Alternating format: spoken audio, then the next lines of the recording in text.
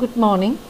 According to Kerala tradition, the 10 flowers of Dashapushpam are Mukutti, Tirudali, Kayonni, Cherula, Nilappana, Karuga, Muyal Cheviyan, Vishnu Kranti, Puvangurunnila and Urinnila.